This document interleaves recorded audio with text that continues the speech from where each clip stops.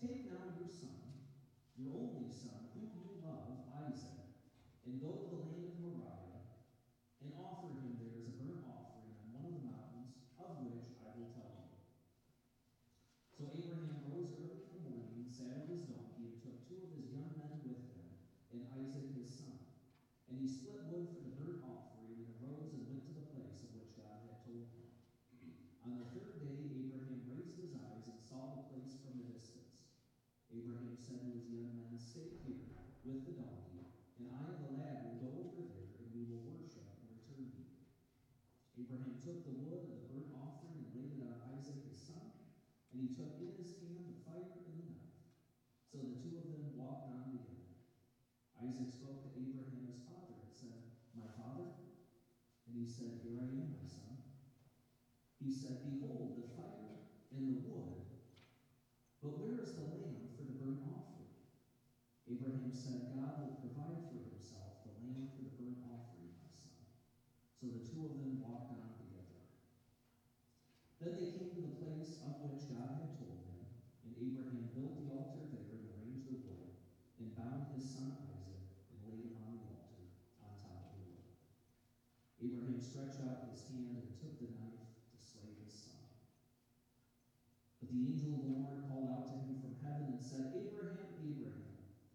And he said, "Here I am." He said, "Do not stretch out your hand against the lad, and do nothing to harm him, for now I know that you fear God, since you have not withheld your son, your only son, from me." Then Abraham raised his eyes and looked, and behold, behind him a ram caught in the thicket by its horns. And Abraham went and took the ram and offered him up as a burnt offering in the place of his son. Abraham called the name of that place, "The Lord will provide," as it is to this day. In the mount of the Lord it will be provided.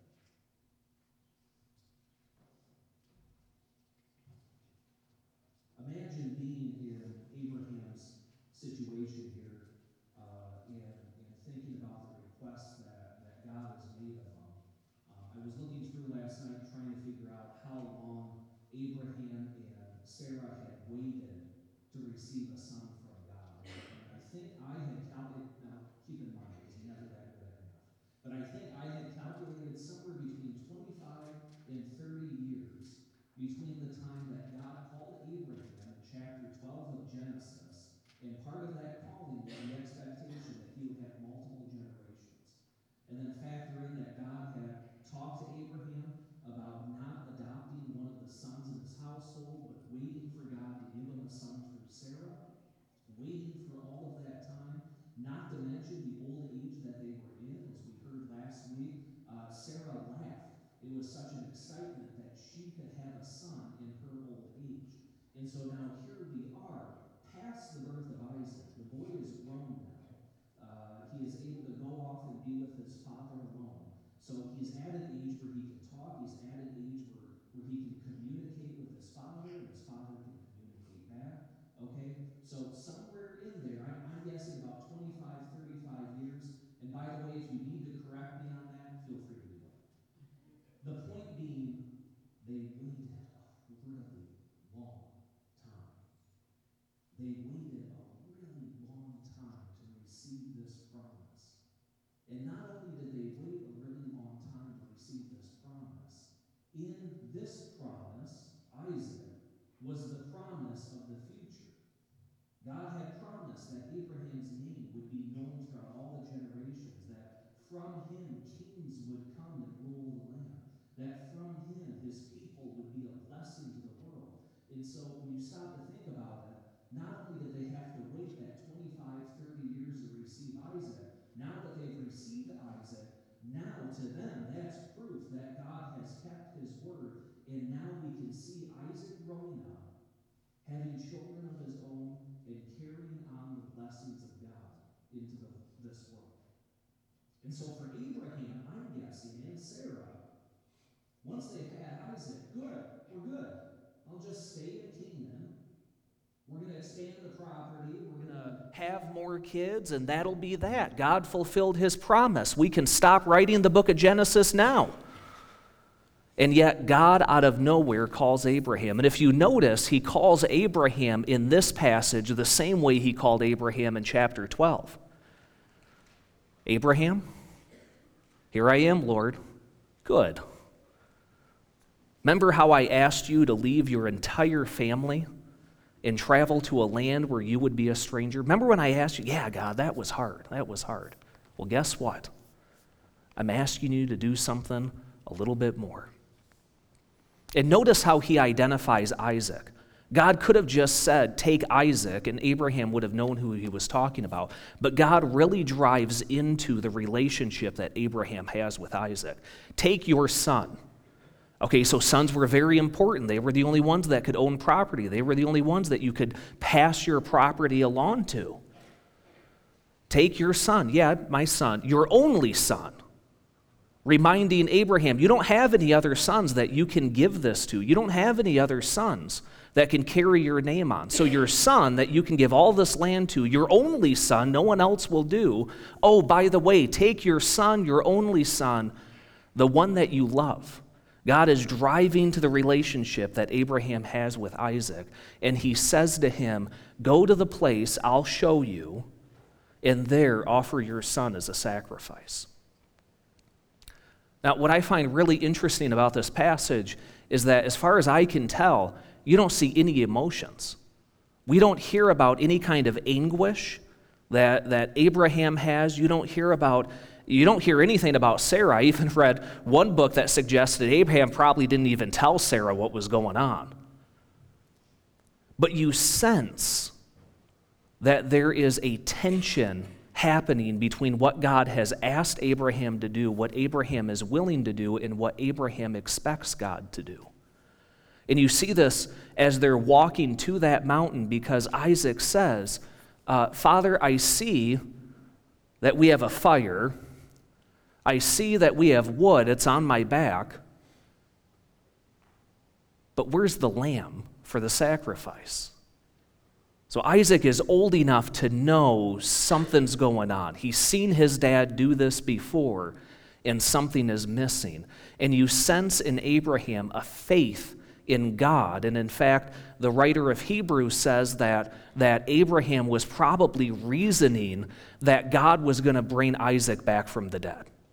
That he was reasoning to himself and to Isaac, God is so powerful, I will give Isaac to him and he will bring him back from the dead. And so you know that there's a faithfulness that Abraham has. And when they get, or when he asks that question, he says, God will provide the lamb.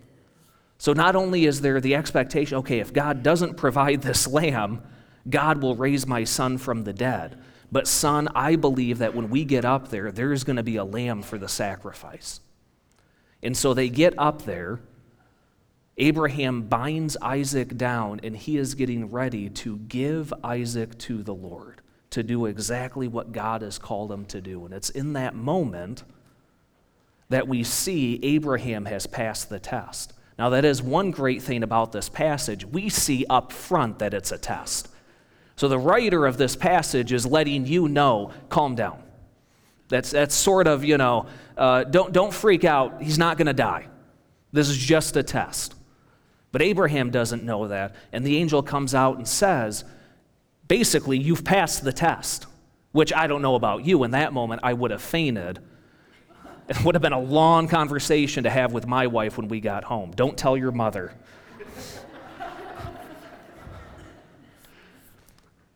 But when the angel stops him, he looks, and there's a ram behind him, which is the fulfillment of the promise that Abraham said. God will provide a lamb for the sacrifice. And he looks, and there's a ram in the thicket, which, by the way, counts as a lamb. They would have accepted that as a sacrifice. And that's what they use for the burnt offering to worship God. And then later, as you go through Genesis 22, it's pronounced once again that Abraham will be blessed, is blessed, and his children and their children, all the generations will be blessed, because Abraham stayed faithful to God. There's a few themes that go on in this passage that that I think we need to go over here today. The first theme that you see in this passage is the theme of a test. Now, like I said, at the very opening of this chapter, it says this is just a test. It says this is a way for God to test Abraham's faithfulness. But in looking at the word test, do you know another word for test is to prove? So when I want you to prove something, I will test you. But when I want to prove something to you, I will test myself. And so you see what's happening in this passage is first, God is testing Abraham. So there's the test that God puts on mankind. Not a test to sinfulness, okay? Not a test that would ever cause you to sin, but a test that you are going to be built up in faith and prove to God, and we would even add to you, that you are faithful. And so when God issues this test to Abraham, it's a proof that Abraham is here to prove his faithfulness to God, which is very important because he is now the model for generations after him, that he stayed faithful to the Lord, and this was the result. Which brings us to the second theme of test, which is God's test of himself, God's proof of his faithfulness. Now, we get throughout all of Scripture that God is faithful no matter what. God always stays with his people, and God will prove himself to his people. And we see this in this passage because even though he said to Abraham, sacrifice your only son as an offering to me, God proved to Abraham that he's not that kind of God, that he's not going to receive child sacrifices. God is proving to Abraham his character so that Abraham, when he proves his faithfulness to God, it's built up. Do you see how that works together? God says, I need you to prove your faithfulness to me. Do this hard task. And when Abraham does the hard task and is faithful to the Lord, God proves himself to Abraham. And now Abraham knows I can trust God in anything. Now, if God asks me to do anything in my life, I know that he has mine and my family's best interest in mind. That he wasn't really wanting me to sacrifice my son. He was wanting me to give everything to him. These are the kinds of tests that we have in our life. Peter talks about it.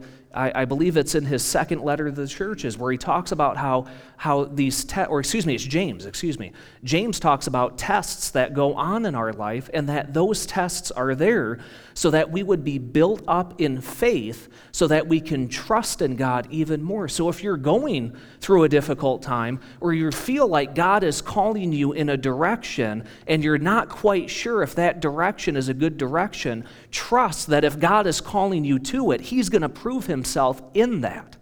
And if you remain faithful to him, he will prove his faithfulness to you. This test is very important for building up our faith. These tests are here so that we would see how faithful God is to us. The second theme that we have here, of course, is the sacrifice. Now, I got to tell you right now, I think Pastor Mark really saves the fun passages for me. Because I get to talk about Abraham sacrificing his son. And you see these themes. There's actually 3 of them, but in this moment I only want to touch on 2 of them. As we go through this passage, the first theme of sacrifice that really stands out, that would have been common in Abraham's day, is what Isaac says. So remember, Isaac looks up at him and says, where's the lamb for the sacrifice? And Abraham says, well, God will provide that lamb. That lamb of sacrifice in Abraham's day would have been a sacrifice of communication. It would have been a sacrifice that everybody would have given to their gods, but our God wanted it in order that we would speak with him. Now remember, there is no book of the law. Moses has not yet gotten instructions on how sacrifices should go. And so God is receiving sacrifices as these people knew to give sacrifices to him. And so when Isaac looks and says, where's the lamb for the sacrifice? And Abraham answers back, they're talking about a sacrifice that when you give to the Lord, you're opening up a door of communication. You are giving to God and letting him know, Lord, I am with you, and I trust that you are with me. God, I know that you have given me everything, and so I give you something in return. So this is the sacrifice that Isaac was expecting, a sacrifice of a lamb, a sacrifice of communication, something that they would have done fairly regularly. But that's what Isaac is thinking.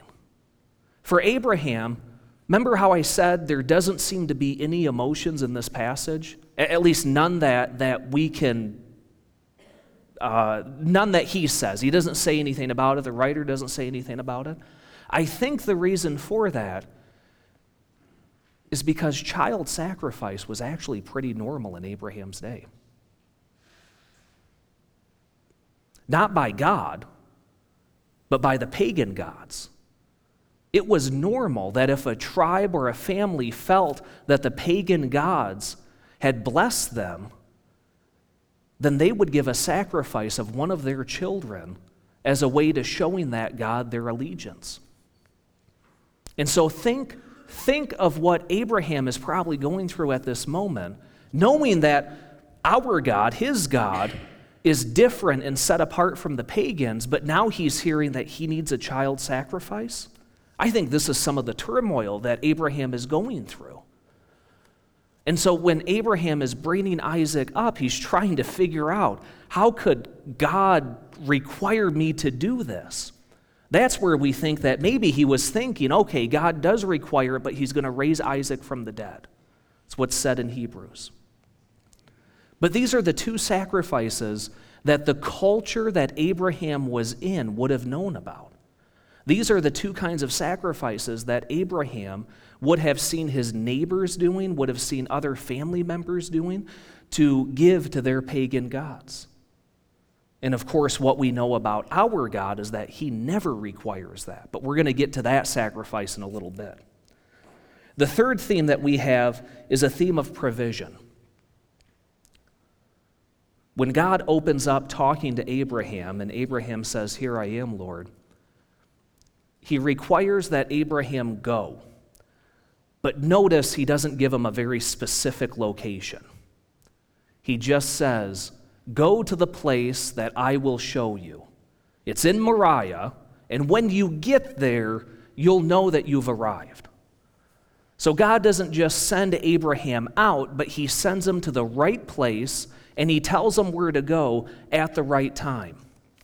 This is an important theme because sometimes I think we need to remember that God has his timing for our life, and God has his timing for other people's lives. It's a trust that God is working on you and God is working on other people in the timing that he has for them. Have you ever had those situations where you just feel the need to pray for somebody? You're not sure where it comes from, but they come to your mind, they enter into your heart, and so you begin to pray for them. Well, that is God's timing. That is God's provision. That is God wanting somebody to come to worship, and he is calling you to send them there, or he is calling you to pray for them to come to that place. We see this theme of provision go on as well with the ram. Remember, Abraham said to Isaac, God will provide the lamb for the sacrifice, and sure enough, when the angel stops him, there's a ram there. So that tells us that when we worship God, God provides for us to worship him. God not only sends us to the right place and the right time to worship him, but God provides everything necessary to worship him. You are not in this church by accident. You are not in this church, I would say, because you even wanted to be. You're in this church because you answered God's call to be in the right place at the right time. You are here because God has called you here. Just like other churches in the community have people in their church that God has called them to at the right place at the right time. God's provision is always given when he requires us to do something. There is not a requirement that God gives that he doesn't also provide for us to fulfill. In fact, this is so true in this passage that at the end of the passage, Abraham names that place, God will provide. That mountain is now known as the place that the Lord provided. And when anyone saw that mountain, they would tell the story of Abraham and Isaac. They would tell the story about how God does not require child sacrifices, but God provides for worship for Him. What areas in your life are you able to look at and say, that's the place that God provided? That is the place that God called me to. That was a time when I needed Him the most, and He provided for me. The final theme that we have, and I would say this is the main point of this passage. You know, I know we have at the beginning of that passage that this is just a test. We have it right up front, this is just a test. But if you're anything like me, you're kind of asking the question, why does this have to be the test?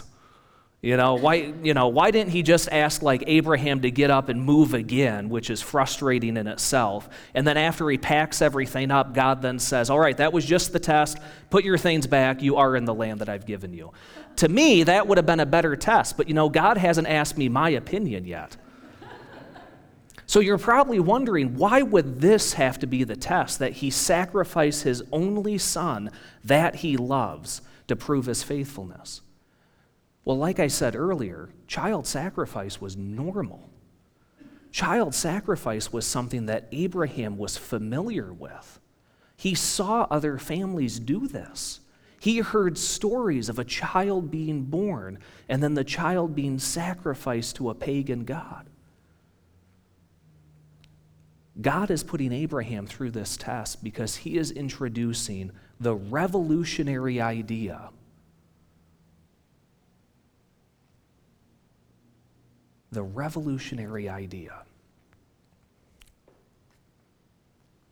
that you can be substituted for your sins. God is introducing this idea of substitution to His people, that He doesn't want human sacrifices. He doesn't need human sacrifices. And what He introduces in this passage, and you see it generations later with Moses and the law, the Day of Atonement. Israel was the only nation that would sin against their God and not sacrifice themselves to that God. What did they bring in? A lamb. They brought in a lamb, they put their hands on the lamb, and their sins transferred to that lamb so that they didn't have to die for the sins they committed against God. And when God introduces this in chapter 22, what He is trying to show Abraham, I don't need your son Isaac to die. A ram will do. And generations later, you see this in the sacrificial law. That even though we've sinned against God, and when we sin, we deserve the punishment of death, God says, no, there's a substitute that we can put in your place so that you don't have to die for the sins that you've committed. We see this first with the ram. Abraham looks back and he sees a ram, and in a way, God says, that ram will do for now. And then when He gives the law to Moses and the people begin to practice the Day of Atonement and they put their hands on the animals and their sins are transferred or substituted to the animals and the animals are sacrificed instead of people, even that, God was saying, that will do for now, but I have a greater plan in which a better person will be substituted in your place for the sins that you've committed.